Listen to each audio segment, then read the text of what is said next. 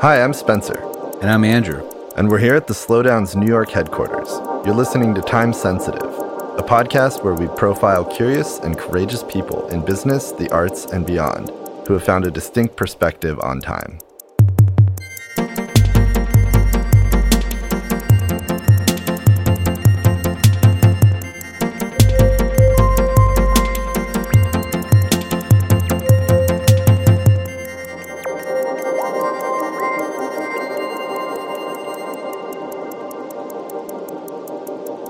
Welcome to episode 39 of Time Sensitive. On this episode, Spencer's in conversation with a fashion designer, Angel Chang. What did you guys get into? We talked about the fact that she has spent the better part of the last decade building a fashion collection. Does not sound like the fashion business. No. In a fast fashion world, typically there are 4, maybe 6, even 8 collections a year. It is a different kind of pace. And there's a reason why she spent all this time. It was a circuitous path that led her back to China, where she met with the Dong and Miao people in the Guizhou province. And these are grandmothers, basically. She'd originally discovered their work in a museum. And in fact, they were and are making museum quality pieces. And she's like, I have to go meet these people. So she tracked them down. And she understood that they were a dying art and that unless something was done to revitalize the craft, that it would disappear. And so she actually has created this sort of regenerative system and local economy there and has been training younger people to basically pass down this craft from generation to generation. There's also this incredible connection to the seasons, to nature, to the landscape, indigo dyeing. We also got into Chronos, chronological time, and discussed that versus the idea of Kairos as in an opportune time for action. So it's a really fascinating conversation. I think the work she's doing is really important. It connects a lot to what you discussed with Julia Watson earlier this season, and I'm super excited about it. Fantastic. I'm looking forward to hearing it. Before we get into it, we'd first like to thank our Season 3 sponsor, the German watchmaker A. Lange & Söhne. A. Lange & Söhne makes artisanal quality watches that are also really technically sophisticated. You've probably heard us talk about them already earlier this season. They've been a great partner, and we're just fascinated by what they do. They're still making these limited number of watches, which I think is incredibly rare. They've sort of resisted this idea of scale because they're dedicating a huge amount of time to completing each watch with the same integrity and craftsmanship that they've been doing since day one. Like, how many things are made in a similar way that they were 175 years ago? Anyhow, they have this incredibly high standard of aesthetics across the board. You know, all these incredibly beautiful tiny movements inside the watch are decorated with polish or graining by hand. And the two-hand watches or the watches with a complication, it doesn't really matter because if you're looking through the kind of amazing sapphire crystal window through the back, you can see them. But if you can't see the movements inside the watch when you're experiencing it, somehow you can feel it. You can feel the integrity overall with the object. The watches of A. Lange & Söhne are designed to remain innovative yet timeless. And in many cases, they're meant to be passed down from generation to generation. These are heirlooms, really. And to find out more about their 175-year milestone and the story behind the new homage to F.A. Lange collection, you can visit their website at alange-soehne.com. And now here's Spencer and Angel.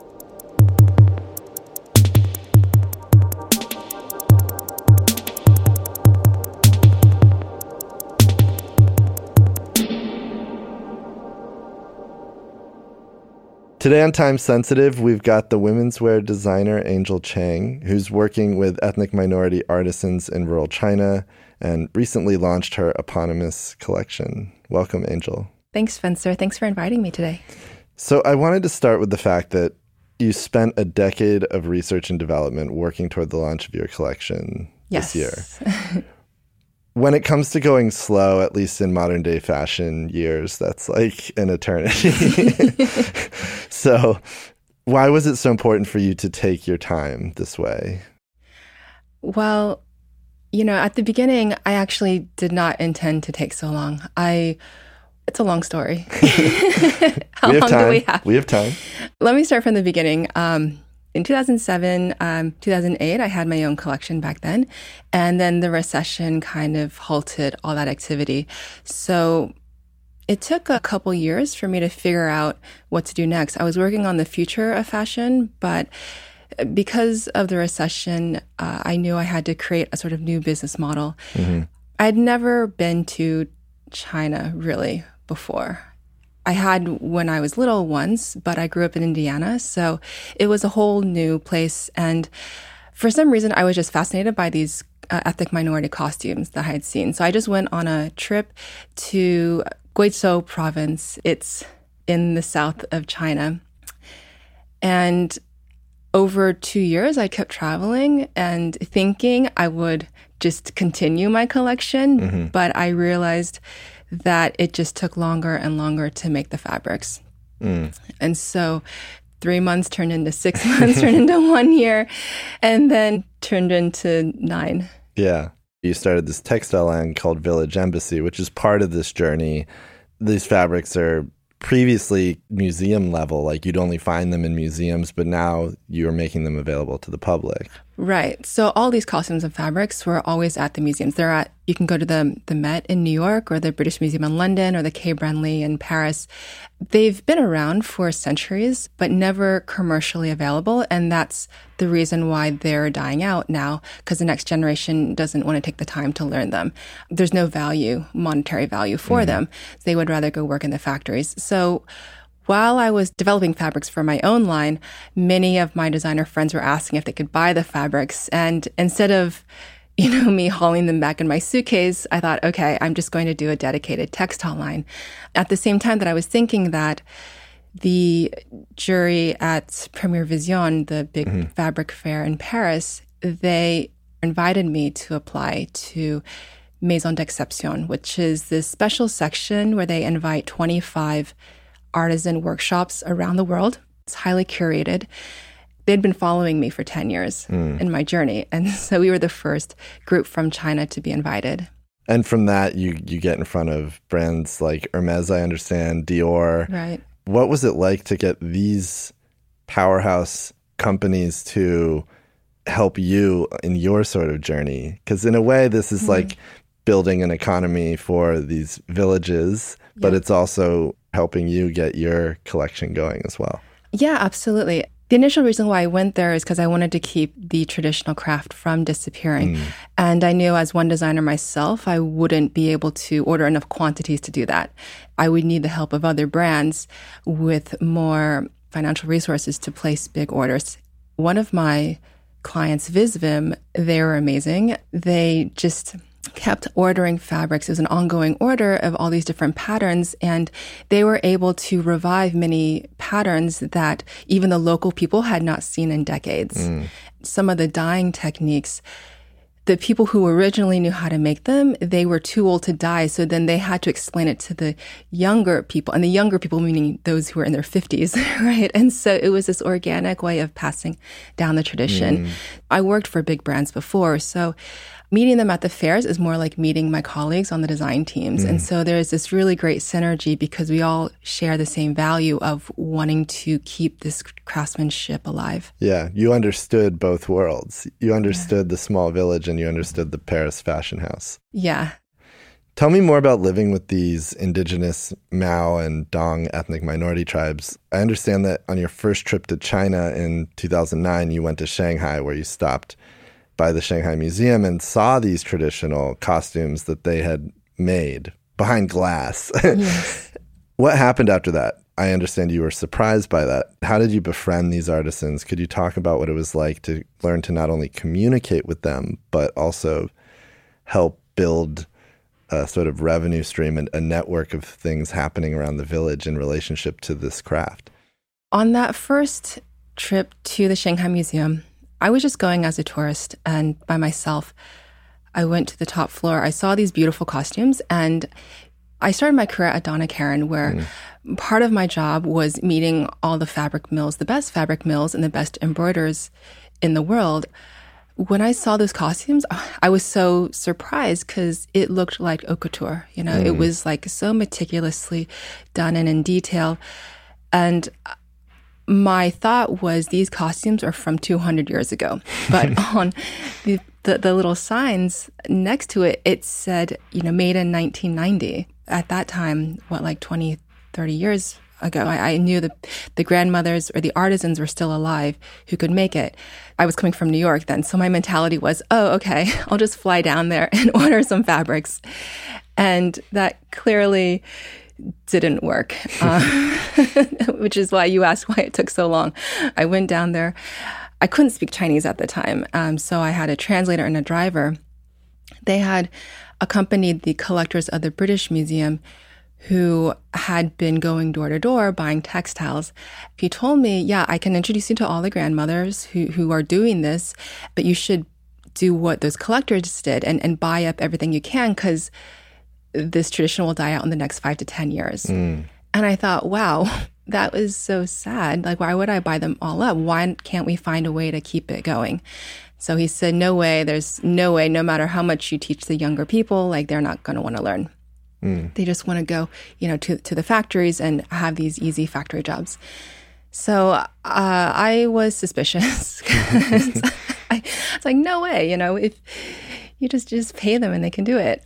Over the next 2 years, I kept going back, and I don't know if you've ever negotiated with grandmothers, but it's really, it can take 4 hours, you know, and you have to sit there and eat with them, share a meal, learn about like their daughters and their grandkids, and then learn about the whole process. At the beginning, you know, I would say, oh, you know, can you grow some cotton for me? Or can you weave some silk? You know, and they'll go for like an hour about how they can't do it, or 2 hours about how that was our lives back then. We were so poor, we couldn't afford anything. So that's why we had to grow the silkworms. Oh, what a horrible life. And the more they told me not to do it, the more interested I became, obviously, right? They're like, oh yeah, we grow the silkworms between the months of April to June when the mulberry tree leaves are fresh and can be fed to the worms. But, you know, you don't want to do that. You just want to go to the market and buy, you know, some factory made silk jackets, you know, like it's cheaper to do it that way. And I'm like, no, that's not what I want. After 4 hours of talking with them, then they kind of give in. They're like, well, okay, we'll plant the cotton or we'll grow the worms, but it'll take 6 months, you know? So then I'm like, okay, I'll be back in 6 months. So I had to negotiate that. And then they never sold it before. So I have to negotiate the price with them. And then, you know, I do come back in 6 months, and then they may not have it. They may have forgotten about it. Part of the 9 years was understanding how to work with these villagers and these farmers who have probably never met anyone who's not Chinese, never met an American, never been on a plane. And so it's this whole different world, and they live really closely in touch with the cycles of nature. So if I was to say, I need, you know, 100 meters of fabric in 4 to 6 weeks, you know, and I'll pay you in 30 days. These terms that we're used to in New York, well, they wouldn't get it, you know? So I had to learn how to adapt to their expectations. And a different time structure. And a totally different time structure. Yeah. If I gave them a deadline, it would be weather dependent. So I could be like, okay, I need this in 2 weeks. And they'd say, okay, we'll try. And then, of course, at 2 weeks, it starts to rain, and it rains for 5 days. And so they're like, okay, it's delayed now 5 days. And then because there's so much humidity in the air, then the fabric will not dry properly. So all of that just adds together. I just don't do deadlines anymore. It's fascinating to me to think about our clothes closer to something like food or wine. And I think we've become so used to thinking about them, especially in the post-industrial revolution society, as something that's factory made, not something that's connected to the earth and to the seasons and to these other time cycles. We talk about wine in these sort of revered terms like, oh, 2012 was a great year. We don't really talk about clothes that way unless we're talking about, oh, this designer had a Nice, yeah, interesting runway season. That Right. We've gone into fake seasons in fashion, not real seasons. When I'm in the village, it is a lot like wine because the climate on one side of the mountain can affect how the embroideries and colors developed on the other side of the mountain. So because all these villages were not accessible by road for centuries, you had to walk from one village to the other on a small farmer trail through the woods, through the mountains, through fields. And, it could take you half a day to get to the next village. Think about how your village of 400, 800 people would have seen the world and developed culturally over 4 centuries. Your language is going to be a little different. Your songs are going to be different. The way you dress, your hairstyle, the colors in your costumes, all of these different villages, they all have their unique identity in their clothes. What's consistent, actually, is that there's pleating in many of them. So they all have pleated skirts, but some might have white jackets, some might have square embroidery, some might have triangle pleated embroidery. Some are called the black meow, some are called the white meow, some are called the 4 seal meow. They're all separated by how different their costumes look. I think it's interesting to go back to your early time there learning Chinese. And I understand it took you 2 to 3 years to get fluent. Could you talk about that process and what it was like for you to learn the language of your ancestors? Yeah. So, I grew up in a small city in Indiana, in Muncie. We were probably the first Chinese family to be there. And so growing up, I didn't know anyone that spoke Chinese besides my parents. So I probably was fluent when I was 4 years old, but then after that, I forgot all of it. And when I was in college, I, was in New York, and all of my friends who were Asian American, they also spoke English, obviously, because grew up American. Part of it also was, it was hard for me. It wasn't just learning another language. It was like kind of the guilt of not learning, this ancestral language that was added on top of that, the pressure. I was the only one in the family who couldn't speak it.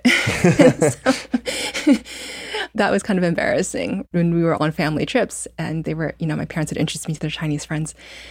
When I went to China, I had a translator and I would ask questions to the villagers, but I wouldn't get the answer that I wanted. And so I knew, okay, this guy is not translating it in the way that I want. So I knew that I had to start learning because I had to talk directly to the artisans. There was just too much time being wasted with someone in the middle.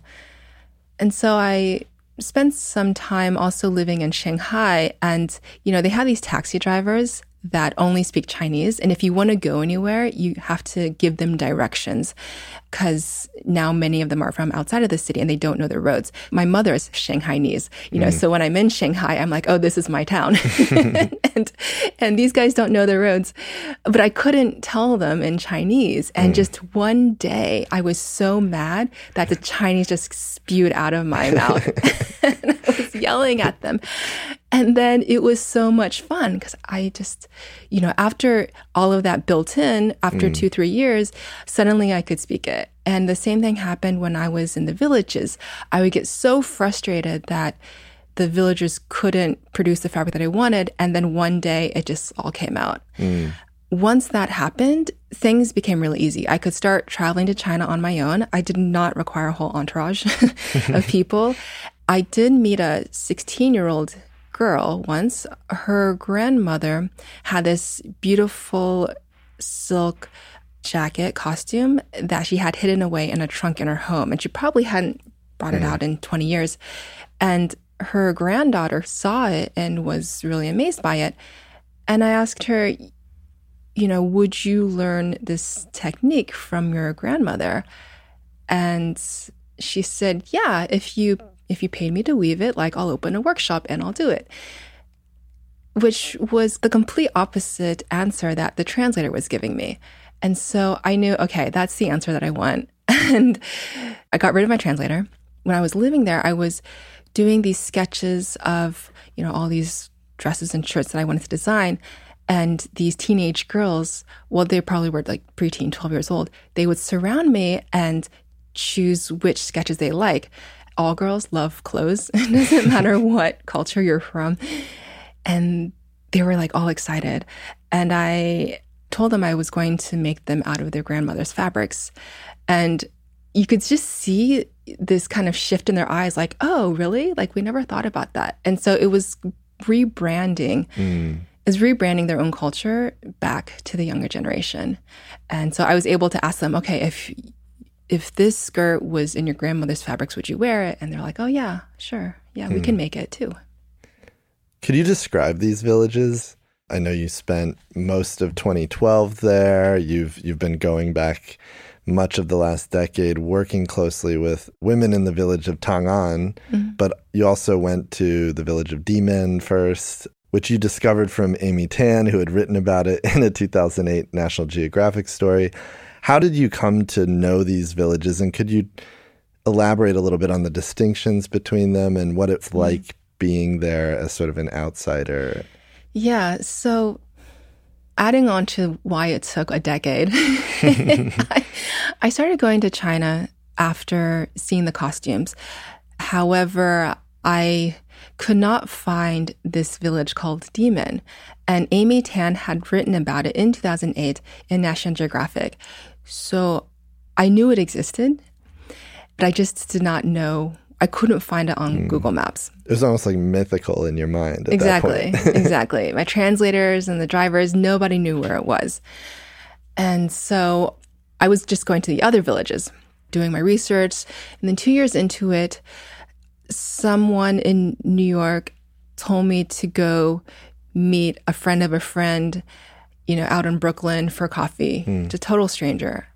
At the end of the meeting with that person, he said, I know the goddaughter of the owner of this place, an eco museum in Dimen Village, and she lives on the Upper West Side. Do you want to go meet her for coffee? And I thought, okay, whoa, that's really weird. And so this whole time she's been here. So I met her. She said, oh yeah, I can introduce you to the owner. A few months later, I ended up in that village. In these villages, there's no indoor heating. So when it's 40 degrees outside, it's 40 degrees inside. They walked me through this eco museum, which was a pilot project at the time, which basically means the Chinese government was, they were getting rid of villages and trying to get people to move into the big cities, big rapid urbanization.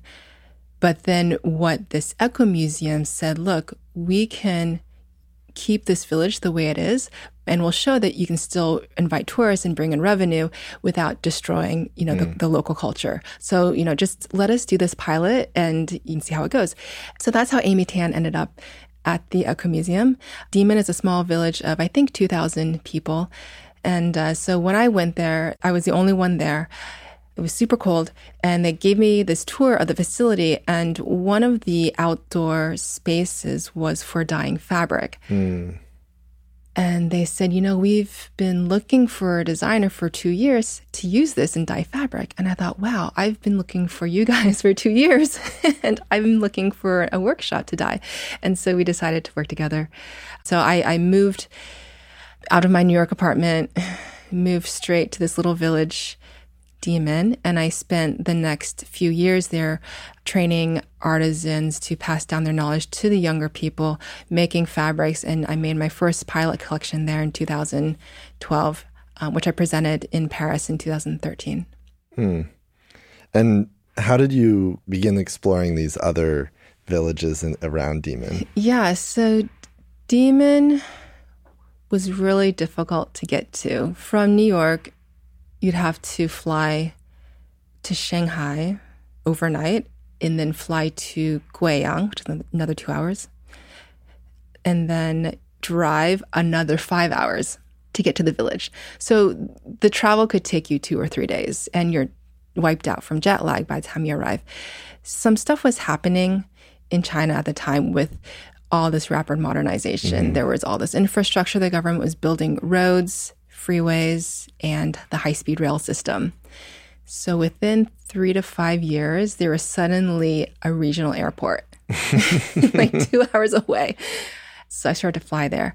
At the same time that there was an airport, there was a highway. So it was no longer these meandering scary mountain roads. It was a straight shot. So that cut driving in half.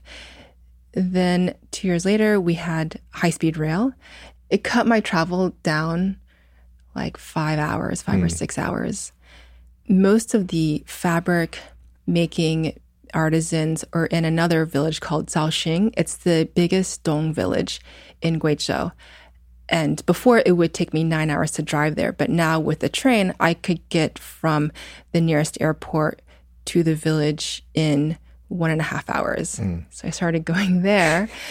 And the Eco Museum at Diemen, they had created one up in Tang'an, which is at the top of this mountain next to Zhaoxing.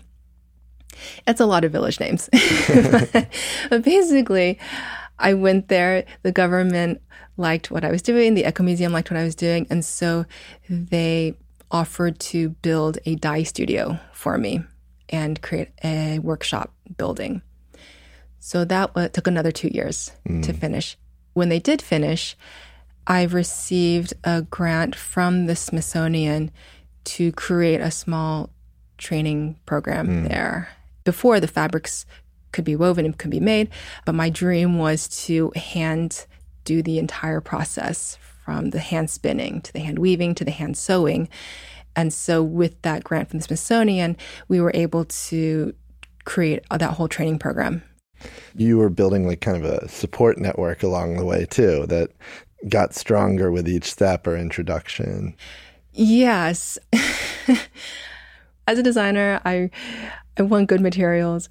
And before, I would just buy them from the textile mill, right? And not know where it was made. But in this situation, I wanted fabric, but no one would sell it to me, and it didn't exist. So I had to make it myself. In order to do that, I had to figure out how it was going to be grown, the cotton, who was going to spin it, who was going to weave it, who was going to dye it, where we were going to get the indigo, and then who could sew it. And the villagers couldn't sew high quality clothing. I mean, they could sew their costumes, but it wasn't finished in a way that anybody would, pay over a few $100s for in the US. Like it just wasn't matching the quality standards here for the time that they would spend on it. So I had to create the patterns, teach them the finishes, just tweak them a little bit so they looked, at the quality level that their price could ask for. Yeah, I guess I created this whole supply chain and a local infrastructure, local economy for this. Yeah. Well, I think it's worth noting it takes a minimum of 6 months to make your pieces. And you describe your line as seed to button, which I haven't heard. I've heard farm to fabric, I've heard farm to label, but never that. So tell me about the production process. Yeah, so I had to add button because buttons don't exist in nature. They don't just grow off of trees. You have to make them.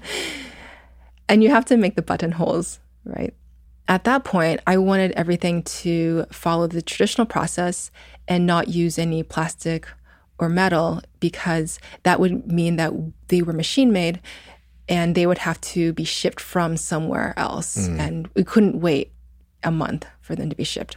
So the villagers figured out a way to create a buttonhole. Oh, they were very inventive. They took one of their embroidery techniques and they made a hole with that. And then they did these hand knot buttons, which are these traditional Chinese buttons.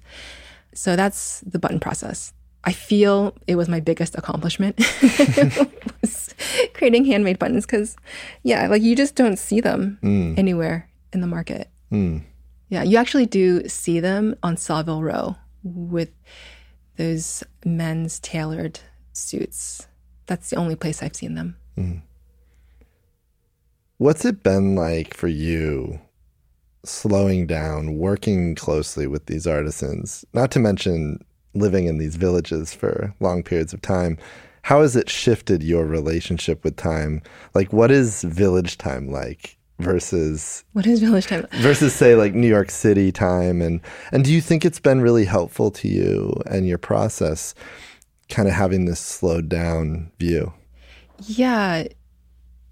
I realized time is really a mindset. In the first 2 years that I would go from either New York or Shanghai into the villages, I had this weird experience where I'd be in this plane and suddenly it was like being in a scene in a novel where suddenly the air would start to get like foggy and blurry and you would feel like you're entering this time warp, right? And when you land, you're in this tiny village where time has stopped. It's as if time stopped 100 years ago. And so it would happen every time I'd fly there. I remember the first time I experienced the electricity went out. And the electricity goes out whenever it rains, which is like every few days or 2 weeks in these villages. I mean, it rains for days. And I was freaking out because I had my laptop, my cell phone, all my electronic gadgets. But the villagers just kept carrying on because they've only had electricity since 1995. So their whole lifestyle is based on, these manual processes. Mm-hmm. So life just keeps going at this handmade pace. And because they don't use electricity, then things are dried out in the sun. They're farming. The plows that they're using are actually the water buffalo that are just, have a stick that's attached to the back of them.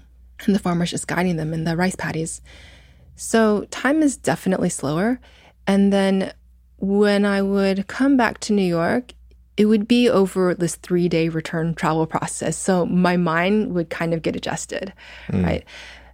I do remember in that first year thinking on my return that I was coming back, how should I say, before city life to me was like the real world, like modern world, and village was like village world. But now that village and mountain life is like real world. And for me, city life is like the artificial man-made world. So it's totally flipped for me. You asked me about time, and during our isolating at home period, I was not able to travel to China.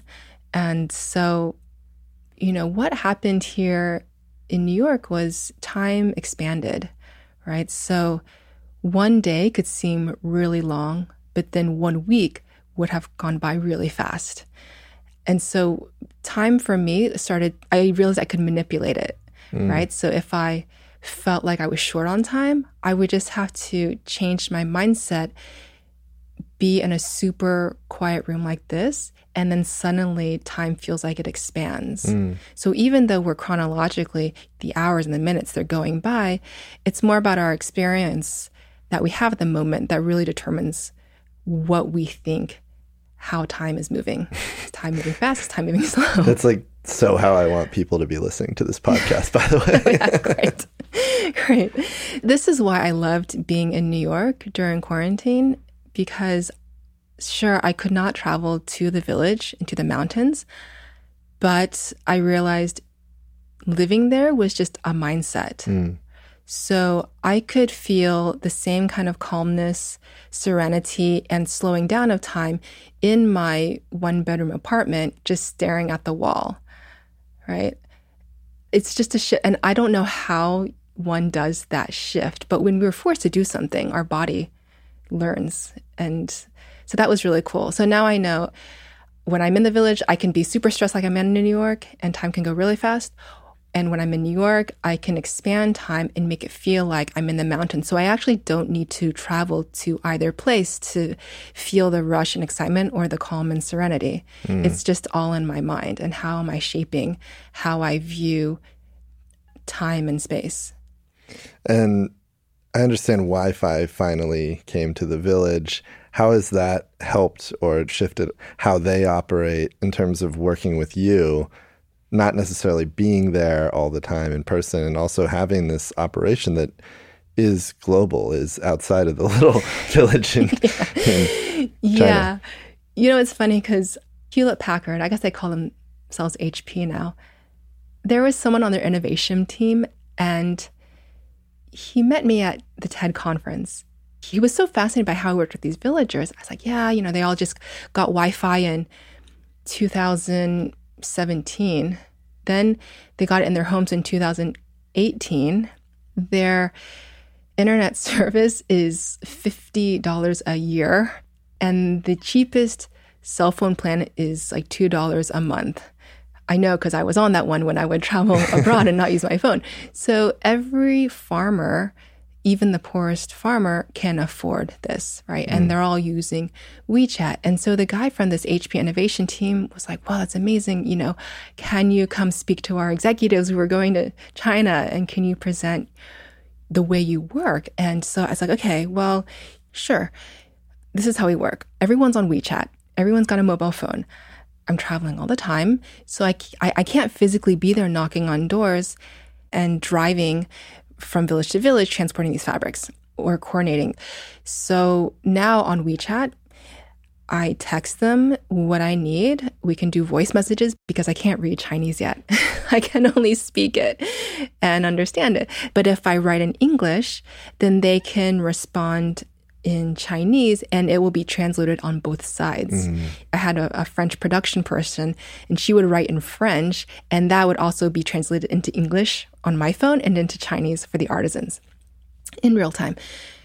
Once the production order is put in place, now I've got to pay the villager. They need to be paid up front. So instead of paying them cash by hand, I can pay them now on WeChat. I can even buy them watermelons and bananas on WeChat and then pay the driver to send it to them or the seller. And this is all happening while I'm in New York. Through a single device. Through a single device, right. And I'm 12 hours behind China. So while I'm sleeping, they're getting all this stuff done. So that's the production side. Now, on the client side, let's take, for example, my client in Japan. And they're on WeChat too. And they say, okay, how's the fabric going? Is it going to be delivered? And I say, yes. Here are pictures and videos of it being made. I send it to them directly on WeChat. And they said, okay, looks great. Oh, can you make, this color slightly different? And I say, okay. And I send that message back to the villagers and they do it. I go to bed. When I wake up, it's all done. Now we have to coordinate shipping. The client approves it. So I go back onto WeChat and I go to FedEx in China. I say, okay, we want to ship to Japan. I go online on FedEx's website and I create a shipping label. From my desktop on WeChat, I send that shipping label to their WeChat at FedEx in China. They get it, they print it out. They put it on the box and it goes to Japan. That's it. And then the client, they pay me and then I pay the villagers back by WeChat. So it's all on one phone. This HP innovation executive was like, whoa, that's insane. You're creating a global business just with a single smartphone. Yeah. Yeah. And all the middlemen and, different people that would have been involved in that whole system and chain of things previously just wouldn't. Right. There wouldn't. Well, actually, they didn't exist at all. Yeah. It was me. So, I had to figure a way to do it because we couldn't wait another 9 years, right? We just had to get it done. Right. Well, and that efficiency seems to be not only in the midst of a pandemic, but even as we come out of this and we look toward the future, such the modern way of doing business. Yeah, it's really weird. So much time was wasted just in transporting things and waiting for things. And now you can just collapse all of that through technology. And what's amazing is that these villagers have only had their phones for 2 or 3 years. And yet they don't flinch when I say, okay, let's shift this to Japan all on our phone. It's not like, oh, we can't do that. It's like there's no preconceived notion of what a phone can and cannot do. Yeah, I mean, some of these are grandmothers who literally have been holding a phone for 3 years. Yeah, and they can't read on top of that, so which is great because I can't read either. So it's all on voice.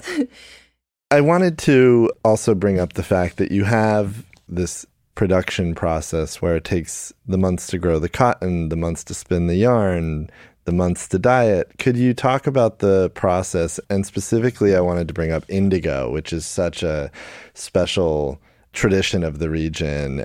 Could you talk about how these families all have these indigo divots in their homes? Yes. Chinese history goes back 5,000 years. So the Chinese say indigo's been around for 5,000 years, right? But it's actually probably been around for longer. They did find it in Peru 5,000 years ago also. But the plant itself is so strange. Like, it's kind of like, in my mind, like ayahuasca. Like, how did people from all these different cultures around the world know to take this green leaf and soak it in water and add wood ash to it and ferment it and then dye fabric and turn it blue? Like, how is that possible? When I first went to China, I was not a meditator. I was not spiritual. I did not have any kind of practice like that. But as I was living in the villages, I had these experiences where I felt, oh my gosh, that plant is talking to me. And it would happen over and over. And Amy Tan actually has a TED Talk where she's talking about the magic, about what's happening in these villages. So I know I'm not crazy. Like, it's happening to other people too. Indigo is one of those things, the Miao say it's the only dye that has a soul. It's kind of like it's part of the family. So they keep it. It's a cold water bath. You can have it in your home without doing anything to it. You have to feed it with rice wine alcohol. That rice wine, they would grow because they're growing rice, and then they ferment the rice wine, right? So they're not buying anything. It's just they're all making it. Then every day they have to feed with that alcohol to keep the pH level where it needs to be, and then to oxygenate it by stirring it, and it stays alive. So it's kind of like a pet. And then if it's doing well, then the fabric that you are dyeing is this vibrant blue color. And if it's suffering, it will turn to a more dirty blue-green. Indigo is really special because it is an antiseptic. All these natural dyes have medicinal qualities to them. They actually evolved alongside traditional Chinese medicine. In the villages, if you had a cut, you would take a piece of cloth, dip it in the indigo dye, and then wrap it around the cut. And then it would heal like a Band-Aid. If you had skin problems, you would take some of that fermented indigo and put it on your face or that skin. Kids do that a lot. You can also use it to bake bread, I'm told. So it's edible. And it's taken on also a spiritual nature because they would give indigo dyed fabric as gifts to people and wrap it around the beams of their homes for protection. So to keep the bad spirits away. Indigo is also cooling. If you look at traditional Chinese medicine, it has cooling properties. So when you have a jacket dyed with it, it will cool your skin down, cool your body down, which is really important when you are a farmer out in the fields because the sun is hot. On top of that, it's a natural insecticide. So it keeps mosquitoes away because of its subtle scent. Now, the difference today is, one of the farmers who's 70 years old told me, their kid is now working at a factory, fast fashion factory, right, on the coast in China, in Guangzhou and Shenzhen. And they will bring back clothes for their grandparents as gifts. And so the grandparents, they wear them, but they say, wow, these modern clothes are itchy and they're sweaty for us to wear out in the fields. But I guess since these are the modern clothes, we just have to adjust and get used to it. And I told them, no way. Like, your kids giving you fast fashion, giving you polyester jackets to wear, these are really unhealthy. What you're making is what you should be wearing. It's the best for your skin, and it's the best for the environment. I wanted to bring up indigenous knowledge, and also known as traditional ecological knowledge, or TEK. Earlier this year, actually, on the podcast, Andrew spoke with Julia Watson, whose book, Low Tech, looks at indigenous philosophy and vernacular infrastructure as a means to sort of generate sustainable technology. You've expressed a lot of similar ideas. Could you talk about what the disappearance of this knowledge would mean and what the opportunities are for addressing climate change and these other things facing us that these traditional knowledges could potentially solve or help with? You're right. Scientists are now acknowledging that indigenous knowledge is the key to climate change and solving it, and that this traditional knowledge needs to be included in global climate discourse. The reason why indigenous knowledge is so important is because it teaches us how to live with nature, alongside nature and with nature's resources. Now, previously, I would have thought, okay, that's nice. We should be more sustainable or ecologically aware. Let's all do our part, blah, blah, blah. But there was no urgency to it. Now, with COVID-19, we are seeing how fragile humans are, and human extinction is a possibility. Nature can regenerate itself quite quickly and happily, probably, without us. And so now, over the last 6 months, my viewpoint has totally shifted. Whereas before, I want to tell people just to be sustainable because it's good for the planet. The planet needs, our help. Now it's more that we humans, we need help, and we need to learn these processes. Let's say suddenly the grid shuts down. Suddenly we don't have electricity. We don't have running water. I mean, all these things have happened in New York, so we know that this could happen tomorrow. Would we be able to survive? Probably not. We don't know where to get fresh water. We don't know what to do without our phones or our computers. We wouldn't know where to get food. We're so dependent on grocery stores to magically have food for us to buy. If we didn't have currency, how would we even get food if we could find someone selling it to us? So we don't have the survival skills needed to actually live on the planet outside of this artificial, man-made system that we've created for ourselves.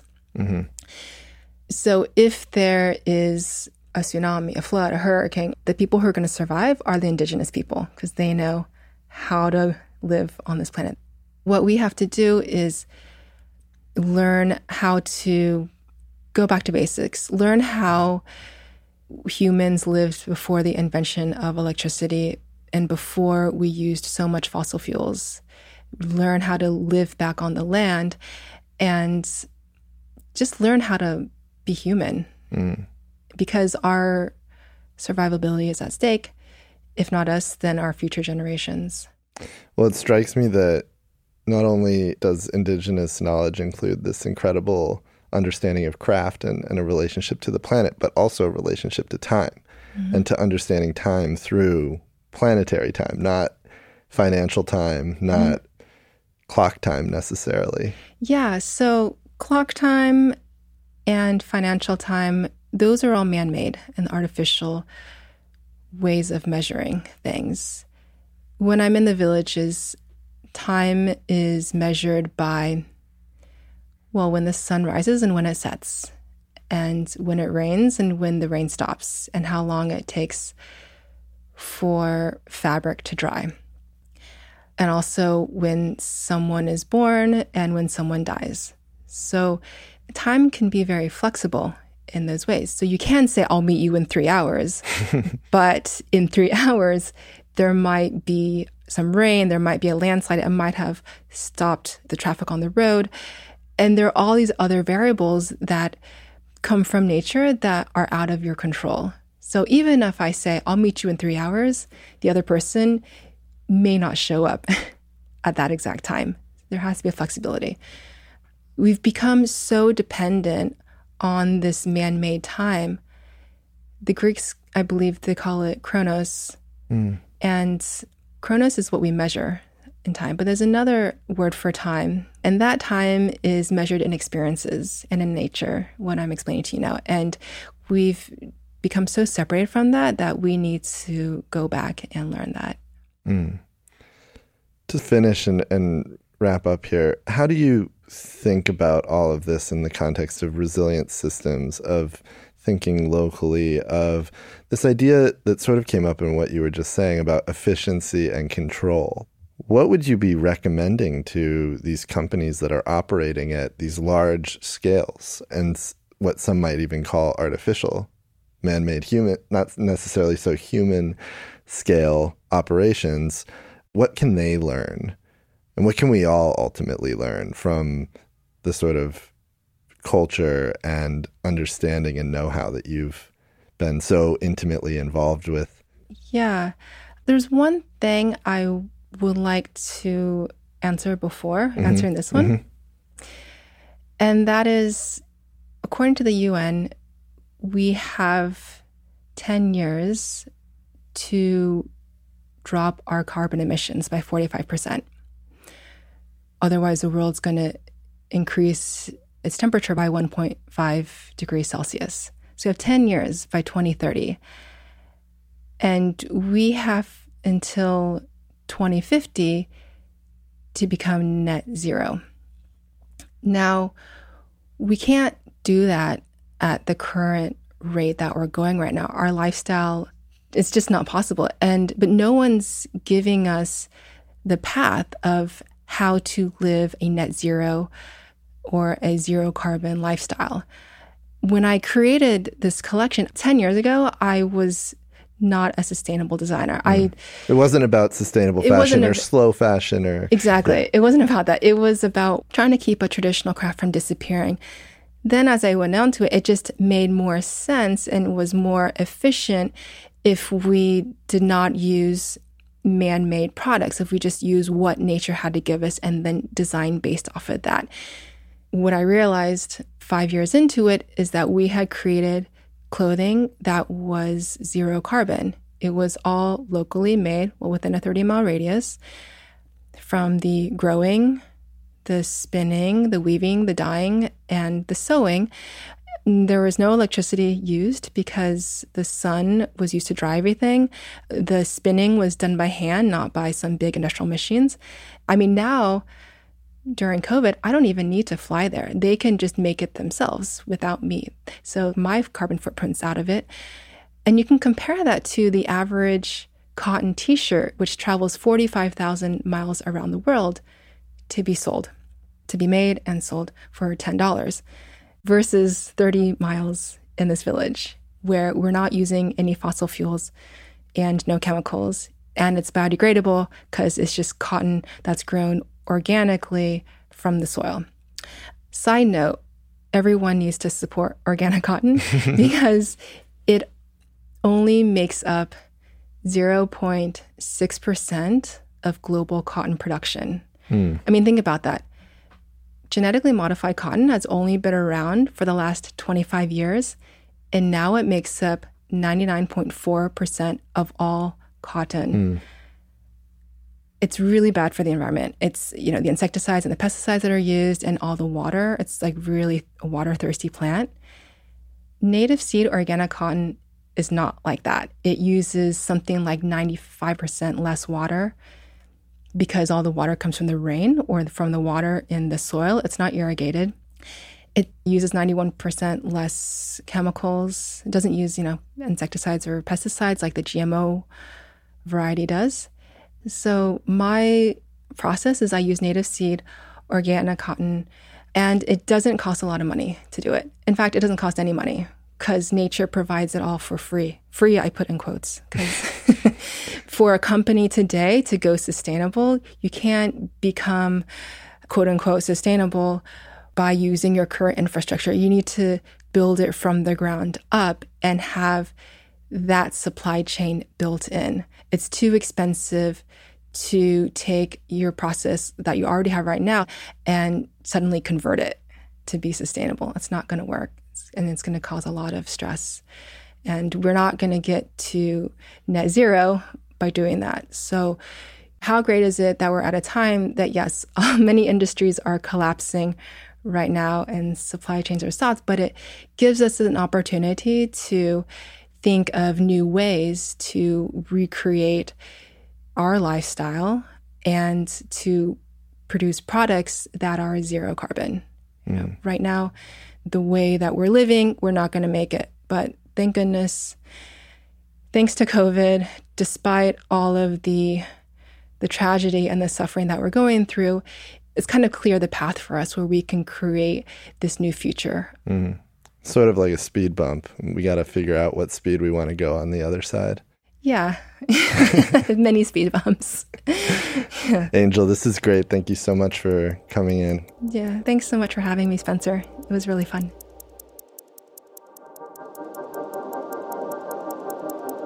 Extra thanks to our Season 3 sponsor, A. Lange & Söhne. A. Lange & Söhne's watchmakers are characterized by diligence, patience, artistry, a pursuit of innovation, and the persistent belief that everything is possible, followed by the ambition to achieve it. You can find out more at www.alange-soehne.com. And thank you for listening. You can find more episodes of the Time Sensitive podcast on our website, timesensitive.fm, or on Apple Podcasts, Google Podcasts, Spotify, and Stitcher. You can follow us on Instagram at slowdown.tv.